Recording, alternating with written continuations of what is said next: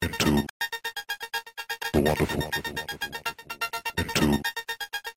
the wonderful, into the wonderful. Welcome, folks, to episode 47 of Door Tunes. So, obviously, we've been away for a while. We've had a few bits and pieces. I've started a new job, and then I've had some technical issues, which I'll go into very shortly. Obviously, this is our interview episode, and this week I'd like to introduce you to our guest. And this time it's a slightly unusual one because we've actually spoken before, have we not?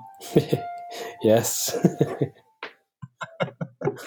Yeah, and basically what I was alluding to with the technical issues is exactly that. Obviously, this week we've got the lovely John Hillman. John, would you like to say hello? Hey, how are you? I'm good glad here. I'm glad to be back and completely understand. I've dealt with a very similar scenario not once but several times. So you are not alone. No. I'll explain to the listeners what basically happened. So John and I spoke a number of months ago, and then obviously I do this all on a Mac at home, and unfortunately my other half, in his infinite wisdom, decided to wipe the whole thing, and then we lost everything. So I don't even have any music in my iTunes anymore. Oh. Not that I really use it because it's an awful program, but yeah. Yeah. I've had to face that as well before, and it's one of these conveniences that I also feel conflicted about. But I stream most anything I listen to now. I stream, and the reason that I do is that I had a massive collection. I had vinyl. Then I had a huge number of CDs. All categorized nice, and and then I had a huge digital collection and lost it all several times. So yeah, I mean, I remember many years ago, I actually sold pretty much all of my CDs, apart from like rare ones or ones that have a kind of connection with. Sold them all for a fortune. Yeah. And now everything is digital. Even our films now are on Plex. Yeah. So we're putting everything online because it's just so much handier, and then obviously you get a lot more space at home. Yeah, exactly. Yeah, I still have some vinyl, and I actually have some tape, like some 1/4-inch, like reel-to-reel tape. I got a reel-to-reel to experiment with, and it came with a bunch of tapes. And of course, I was like, "Well, what's on these tapes?" So it turns out somebody, oddly, they took the vinyl of Pink Floyd's The Wall and recorded it to tape. That's an interesting sound. And then there were like a bunch of sounded like field recordings of marching bands, which is also okay. I'm trying to picture how that worked. Like you went out with your reel-to-reel in the field. So yeah, we've come a long way. Yeah, I actually can't remember the last time. I mean, I collect VGM vinyl because I've just recently ordered. I don't know whether you've seen it. Okami. Yes. They're releasing this absolutely beautiful colored vinyl box set thing, and it's cost me nearly £100. Oh yeah. But it's gorgeous, and it'll be here in October-ish. So looking forward to that. Yeah, things like that I still collect and I hold on to, and there's some like original pressings of some jazz records I love and that I'll never let go of. So, yeah, totally. Yeah. So, John, do you want to give a little chat about yourself? Who are you? What have you done? Well, it's funny you asked that question, and the first thing I could think of is I'm a father, so I've got 3 kids, and they're awesome, and I love being a dad. That's like my favorite part of life at the moment. But I am a composer and sound designer, and I went to school for it quite a while ago now. But I got a composition degree and did a bunch of computer music and like esoteric, orchestral stuff, and had a lot of fun in school. And when I left school, I decided I wanted to make game music, and it took quite a while to get there. I worked for an audio company for a long time, which was awesome. They make audio interfaces and speakers and do all kinds of. I think sometimes you'll find, and I know that I've seen this, it's polar opposites when it comes to VGM composition. You've either got someone who's struck it kind of lucky and started off, and they've, like someone like, for example, David Houston, Yes. Him and Mike Bithell, they met at the very beginning of both of their careers, really. Yeah. And now look at both of them. I've watched. Or go ahead. Sorry, or on the polar opposite, you've got someone who's been composing for years and years and years, and then suddenly they find the game. Yes. There's kind of it takes all types, so like there's some composers who thankfully have sort of been discovered, or at least found a new audience through games, and then there are composers who their only audience is through games, and then sometimes they can break through and sort of be a composer at large, out and make music for music's sake. And of course, these days there's video game music concerts. Yep. And I think it's really wonderful. And honestly, when I it's not like it was 50 years ago when I was in school or something, but it's been long enough that when I left school, when I was done and wanted to go out in the world, it didn't really occur to me that that there would be such a thing as a video game music concert. No doubt they were already happening. They just weren't really happening in my little world. I was in academia. I was I was listening to Penderecki and Xenakis and Cage and Stravinsky and just this sort of hardcore academic route. I was playing games and thought, man, some of this music is really cool. I played a lot of Halo in college, and obviously anyone could sing the main theme from Halo, and it was like it started to dawn on me around the time I was done that man, I think this is real music for one, and two, it seems like could be a good career. There's a lot of work to be done there. And of course, both are true, even more so today. I'm glad that I started kind of in that path. It's really funny because my partner is definitely not a gamer whatsoever, but will happily sit in the background while I'm playing some VGM on Spotify or whatever on the computer, and really quite seems to enjoy it actually. So like the music side of it doesn't like the gaming side. Yeah, and gosh, I think that's wonderful.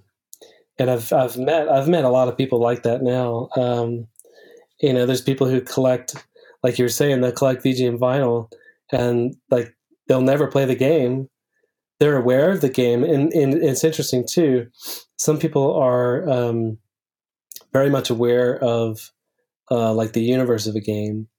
So if you think of BioShock or Mass Effect, like I've met people that have never played the games but know about the characters, know the story arcs, and and I think that's incredibly interesting because it's an indication to me. It's like, I mean, obviously, I think video games are art. In the only meaning that the word can have, and those are indications to me that it certainly is, because it's being sort of parsed the same way as every other art form. So there's lots of people who have read the book but not seen the movie, or seen the movie but not read the book, or just heard about something. They know about The Hobbit but never read the book, never watched the movies, but they know the music. Like there's these enduring. I consume VGM, but also mainly actually film sound scores. I really enjoy, and I probably haven't seen a good 70%, 80% of the stuff that I listen to. Yeah, it's these days I've been much the same way. And if you want to study this stuff, like watching the film is, unless you're studying sort of that angle of it, it's kind of a distraction from trying to think about the music and be impacted by the music. I was just I was listening to the score, Terence Blanchard's score for The Black Klansman, and really digging it. And I thought to myself, like, I don't know if I want to see the movie, because I kind of just want to like sit on the score for a bit, and almost take the movie in from that perspective. What is the movie about? What are they trying to say? A lot of times, certainly with both VGM and film scores, I tend not to look at the titles, because they sometimes can ruin the plot. Yeah.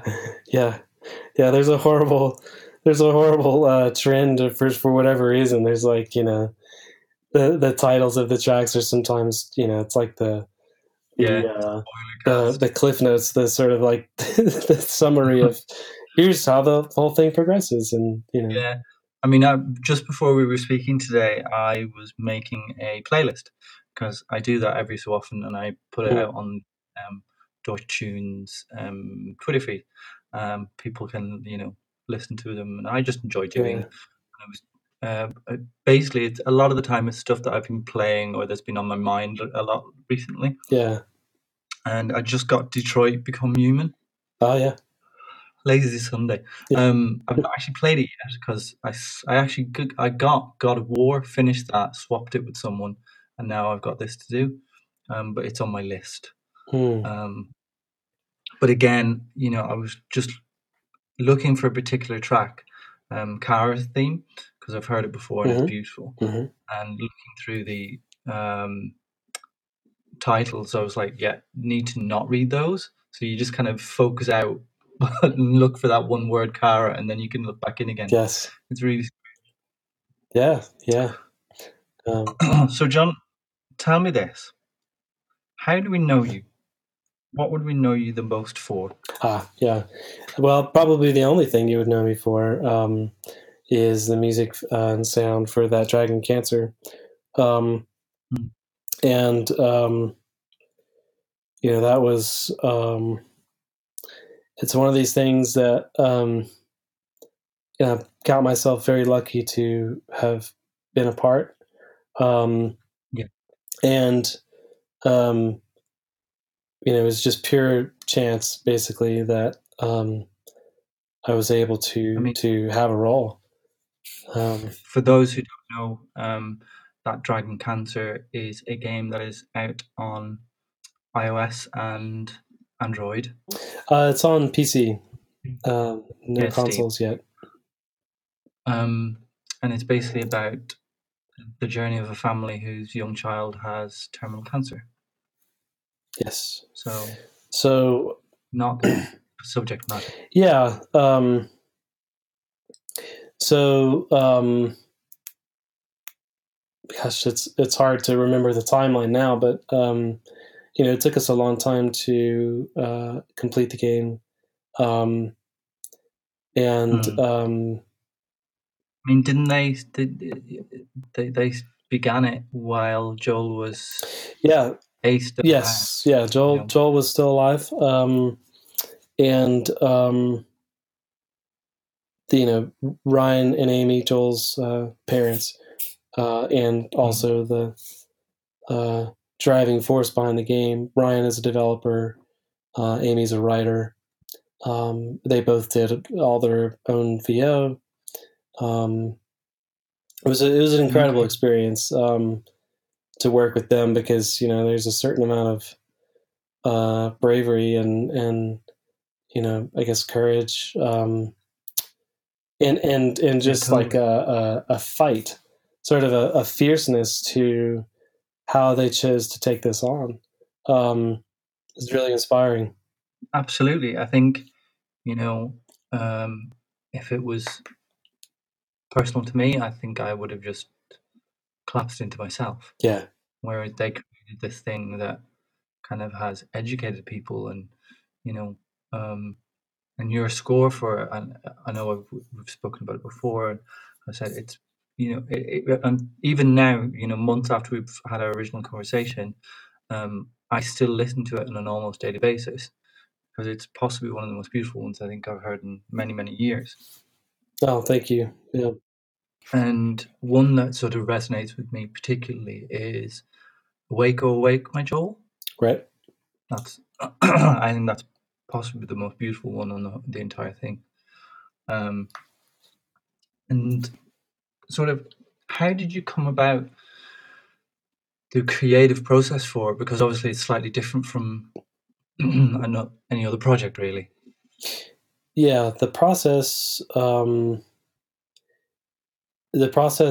finding a process was difficult, and in the end, the process ended up being one of reduction and almost like a cleansing. So when I started on the project, we had a certain vision for the game. Joel was still alive, and he had beaten every expectation for his lifespan. He was diagnosed when he was 1, and through many treatments and experimental trials, and like just this unbelievable roller coaster, like sort of against all odds, he was still alive. And there's a certain amount of hope that inspires, and so the part of the game we were working on was very much beautiful and hopeful. So I had all these sounds in my mind of how to capture the feeling of vitality, of life, of very much not the things that the title might inspire. And typically no one wants to talk about these sorts of things, because we're facing down death. To have a terminal illness is obviously to face down death. I mean, I think it's difficult enough when it's obviously, say, family, friend, whoever. Yeah. That is a difficult conversation to have. But when it's a child, and the child's so young, you can't sit them down and explain it. Yeah. I mean, it's it's extremely difficult. The part of the game that we sort of started with, I was imagining these sort of lush, vital, energetic, large instrumentation, almost like a full choir, 60-piece strings, like just going all out. And I had no idea how I was going to make that work, but it it was a time of hope and just shooting for the moon, and all of us wanted to pour everything that we had into this. So, of course, I come sort of with my composer toolkit, full guns blazing. I can do this. I can write for this, and I'm going to shoot for the yeah, moon. I'm just going to go all out. Like it's going to be, I need a 200-piece orchestra, and I need, like just go insane. And what ended up working early on was I was experimenting with sort of these like splashes of sort of really just piano texture, and discovered that felt really good. The sparseness of it, it was hopeful, but it wasn't really energetic, and it wasn't all those things that I thought was going to work in the beginning. So to encapsulate the process, it was basically one of discovering that less was more, and that I really had to sort of abandon the initial reaction of well, I think it's going to be this and this and this, and like like with any project, you need to spend some time and discover what it is, and it's a journey, and you have to really dig in, try it and see what works. And of course, for Ryan and Amy, I wanted them to love the music and feel like it represented what they wanted it to represent, So there was some. I think that must be difficult for you, sort of. Yes. Yeah. Obviously, as a composer, you've got pride in the work that Of course, you do, yeah. and then you want to make them proud in a way, and you want them to love what Yes. you're doing. Yeah.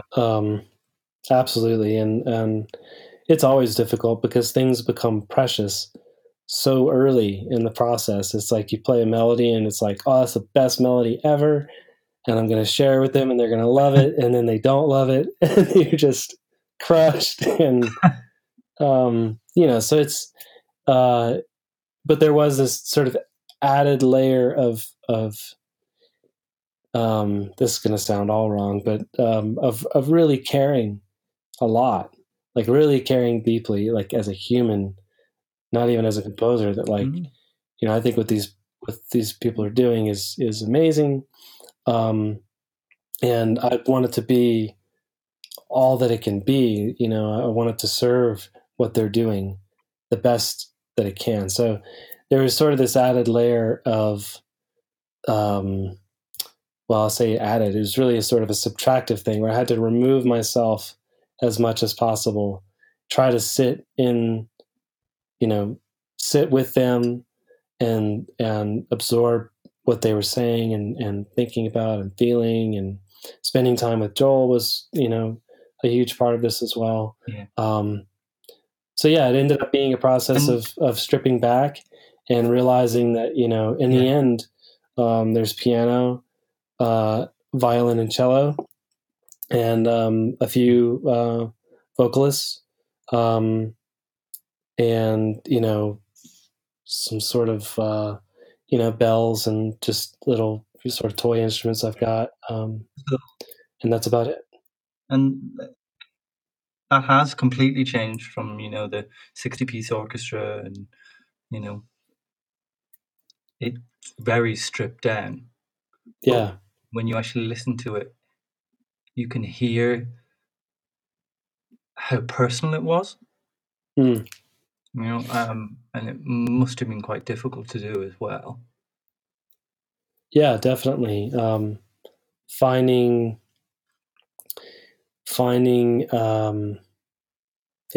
the music, finding the tune, for we just had all these circumstances in the game where it was like just sort of one after another of like, okay, there's a scene where the doctor is informing them that Joel's diagnosis is terminal. And there's sort of this meta thing going on where The room is filling with rain. It's a flood. You end up in a boat with Joel in a storm, and they're yelling. That Joel's parents and the doctor and nurse are sort of having to yell over the storm. And again, my first instinct was to sort of play that up, and brass and drums, and and in the end, that was I think it was my Moog, so like a monophonic synth and some piano. Like, I'm not even sure, there may not even be a complete triad in that piece. It's like very, very stripped down, long sustained notes, and it's sort of it needed to support what was happening, and it's like the heaviest thing imaginable. As a parent, I'm just I can hardly go there in my mind, so And yeah. It's funny you should say that, because obviously with them going through that with Joel, and you are a parent, you must have kind of looked at your own kids and thought, gosh. Oh yeah. Way. Yeah. I still do. I still do. And, we've heard from many, many people going through similar things just through the game. And, it's like equally heartbreaking, every case that you hear about. There's people not even a mile from me that, are going through the same thing. And it's like, everyone is, certainly with cancer, everyone almost is touched by cancer now. And they have a friend or a relative, or themselves. So yeah, it's this thing where I've had to really sit with sort of the reality that, any day, my child might get sick, and there may be no hope of them getting better. And there's people all over the world for a lot of reasons dealing with that too. And it's just kind of facing mortality and the idea that, life is fragile and health is fragile, and totally. Just, and trying to be grateful really is what it is. When I've never even thought about it, but thinking now, I'm Irish, so I've got a lot of brothers and sisters. Yeah. I've got like 16 nieces and nephews. Oh yeah. Yeah, all ranged between sort of 2 to 25. Wow. Yeah. Yeah, that's, by the way, that is slightly showing my age. But yeah, they're all in perfect, everybody's in perfect health, and it's never even entered into my head about them being sick at any point, until now, actually. It's strange, that, isn't it? You just take it. It's almost like it's the unspoken thing, and you just take it for granted. Yes. Yeah, definitely. I mean, yeah. And it's, it's not even, I don't mean to judge taking it for granted either, but, because it's natural. I mean, it's just, if you've been healthy and those around you have been healthy, then you have no reason to assume it's going to be any different in the future. And we do that about everything. We project the past into the future. Tomorrow will be like today, like yesterday, and maybe it's going to be a little better. And, it's wonderful that we're hopeful and sort of looking forward to the future. But, we also invariably will face, the circumstance like that. And that's why I think that, what Ryan and Amy chose to do, and ultimately what I'm very proud of, I think we accomplished with That Dragon Cancer, was talking about death, talking about facing that. And, for them, remaining hopeful, and remaining positive. I mean, I wish everyone could know them, but they're hilarious people. They have, a beautiful family with healthy children, and it's for people who play that Dragon Cancer and think about Joel and Ryan and Amy and stuff. Like they may not, Joel's siblings are in the game, but if you saw them today, they're a beautiful, happy family. Loving life. In inverted commas, a normal family. Yes, yeah. Hate them. Who went through this harrowing, totally, not normal thing that no one wants to talk about, right? It's like it must be really difficult for Ryan and Amy as parents, not only kind of going through that with Joel, but having to kind of explain that to the other children. Oh yeah. And kind of be there for them as well, while trying to be there for Joel at the same time. Oh yeah, and each of their children, being different ages, it meant different things to them. And I'm sure, just as individuals, they all sort of received this differently. But yeah, I can't overstate how amazed I am that they went through that. I mean, and they continue to go through this, right? They've talked all over the world to many types of organizations, so doctors, nurses, hospitals, students, game people, the broader media. I mean, the number of times they've had to relive what they went through, and they continue to do it. And I don't think, talking to them about it and all that, I don't think it gets any easier, and it's not any less real.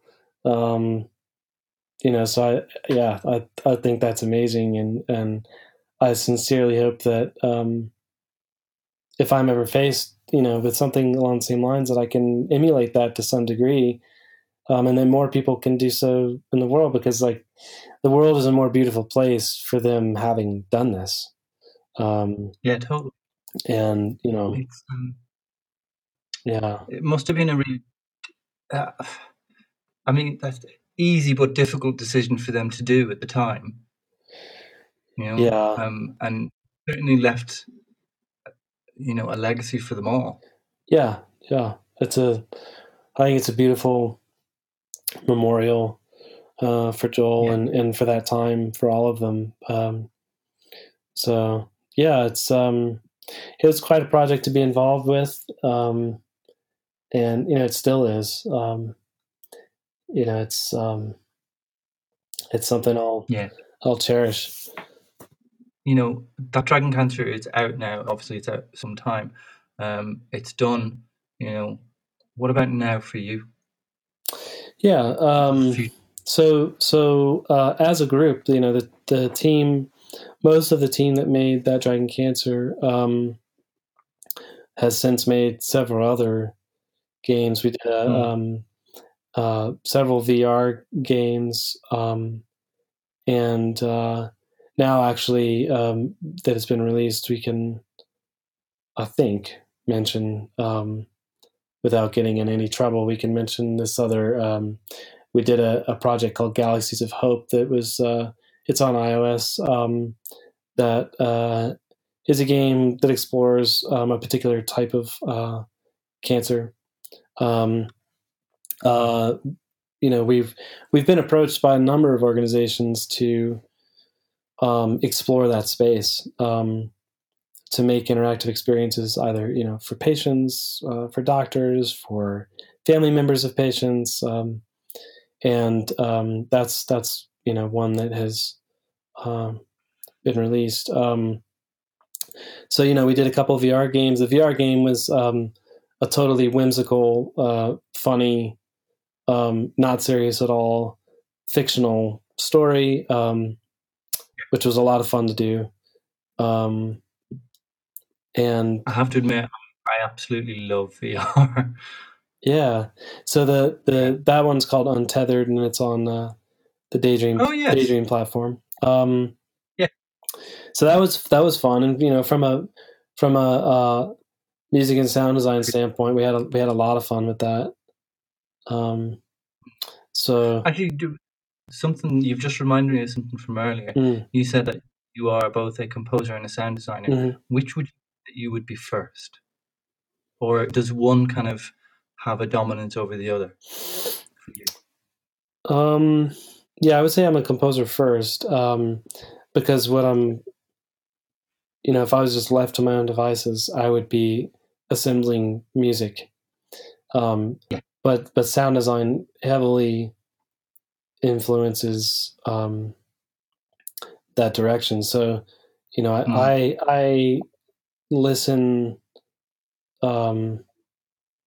deeply to, if I'm paying attention, which I've got 3 kids, and but when I'm paying attention, I'm listening to the world around me in that way. That interesting sounds, interesting patterns. I'm the kind of guy that is recording like the towel dispenser in a bathroom, or How often I see this with friends. Oh yeah, recording everything. Yeah, it's like, whoa, what was that? And then I'll do it again. It's like, oh man, that's so cool. And it's like, I don't know when or if I'll ever use these sounds, but like the dishwasher's making a weird sound, or whatever. So I end up. That's just how I hear the world. So I do think of myself kind of as a sound designer in that sense. And then I've done many implementations in games of environmental diegetic sounds and VO and all this stuff too. So. And so, is there any kind of soundtracks at the moment that are really kind of picking your ear up at the moment? Man, there's been a lot this year. A lot musically. Yeah. Gosh, like, I honestly I wouldn't know where to begin. Let me think if I can think of like the one right now. One that I've kind of been listening to has been Jason Gray for the Moss on PSVR. Oh yeah, yeah. And Jason's super nice. But, oh, he's, I believe I've met Jason, but I certainly don't know him. But he's one of these guys that like everyone loves him. Yeah, super well respected, and he's just like a total badass. Like Austin is the same way. Austin Wintory. I think we've talked about Austin and Jessica Curry, and I mean, the game industry in particular is just full of like ridiculous talent, and to a person, they're all great people. Like I've yet to meet anyone who I wouldn't want to just hang out with and grab a beer with. Like that's awesome. So yeah, I've been playing. I was going to say I've been playing No Man's Sky with my kids, and the way that the music has been implemented and the sound really in that game has really kind of bent my ear. Made me think about. I mean, they're thinking about really long form procedural content that it's mind blowing. Yeah, we could go on about it, but the team behind that is awesome and one of the most innovative forces. And then 65 Days of Static as a band is really cool, and it's awesome that Sean Murray and team, but I think it's mostly Sean was just like, you know what, I love this band, and that's the music in the game. Crazy. That's fantastic because the music that we love can serve games, and it doesn't have to be formulaic. Like, oh, I'm making this like Space Odyssey game, so it's got to be It's got to have 200 strings on it, and it's got to be yeah. It's going to be what we all think of as that kind of score. I love that. Yeah, exactly. So that, and then gosh, there's been a bunch of film scores. yeah. Pretty much everything that Johnny Greenwood does. I'm just, it's funny because I don't really see those films. Like we were talking about earlier. I don't watch them, but the scores are great, and it's like, they're all really different. I love those scores. I'd mentioned Terrence Blanchard earlier. Dude's a genius. And I had some contact, sort of vicarious contact, through a teacher in Louisiana. Terrence is from New Orleans. And one of my teachers, we were doing some arrangements of his music for like I think it was a re-recording of some of his stuff. Okay. And I had my hands on some of the original scores, and like the guy is just a total genius. Everyone should check out his stuff. There's been so much. I've heard the main theme for the new Assassin's Creed, and that's been done by The Flight, and they're really nice guys. Really, really nice. Oh yeah, that's going to be amazing. I mean, cool. The last one, it's completely sucked me in because I love that kind of period. The stuff, yeah, pyramids, and it's just amazing. And what I think is fantastic about that at the moment, and I'd love to see this kind of in other games as well, permitting, is that you can play it, but you're learning because it's teaching you about the history and all the stuff that that you see. I think that's fantastic. So you're not actually playing the game, in inverted commas. You're playing, to learn stuff around that period, and I just think that's fantastic. Yeah. We're at a really sophisticated point in the evolution of like what games can be. So Assassin's Creed is very interesting for that reason, because it's like great gameplay sort of sucks you in, but like you can't help but learn some history and have a sense of like historical timescale and how periods relate to other periods, and why are they periods to begin with? Like the sort of bookends of historical time, and that's a really cool place to be. But yeah, this year has been great, and like honestly, I listen to a lot of things. I've been listening a lot to Kanye West, Kids See Ghosts. Kid Cudi and Kanye did a record together, and it's super innovative and just like I've never actually listened to any of this stuff. It's it's the kind of thing that you're either gonna like it or not. But from a music standpoint, just from how sounds are put together and the process of sampling, it's a really innovative record. And he put out like 5 records in a 30-day period a few months ago, and for better or worse, he's a genius at what he does. So yeah, I've been listening to that. I went back into the Dark Knight. Yes. Because it came up on Netflix, and I was like, oh yeah, I remember that movie. That's one of the best scores ever. Like, and people love to hate on Hans Zimmer for whatever reason. I think that score is brilliant. Like, I think Hans Zimmer is synonymous with amazing scores, talent, and I think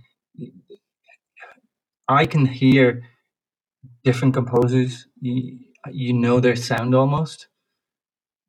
I mean, he definitely has his own sound. Same with Well, he's got a sound, and a lot of people have tried to emulate it. Yeah, he's done fairly well for himself, I think. Yes, he has. But yeah, I love that score. There's a few moments in that score that that are just brilliant. So yeah, I like that. And then for me musically, I've been getting into some. I got a new synth recently that is a really strange thing called the Lyra. That's been a lot of fun because it's not easily controlled. So it's almost like a sound design kind of instrument, But it's a new toy. So yeah, it's a new toy, and new source of inspiration, all that. So, Fabulous. Yeah. Fabulous. Well, thank you very much for being on the show this week. And thank you again for being so understanding about our technical issues that we've had. So of course, that won't happen. No problem. But thank you. So that's us, folks, for this week. We'll be back in a couple of weeks as usual in episode 48. So it's a goodbye from me, and it's a goodbye from him. Thanks.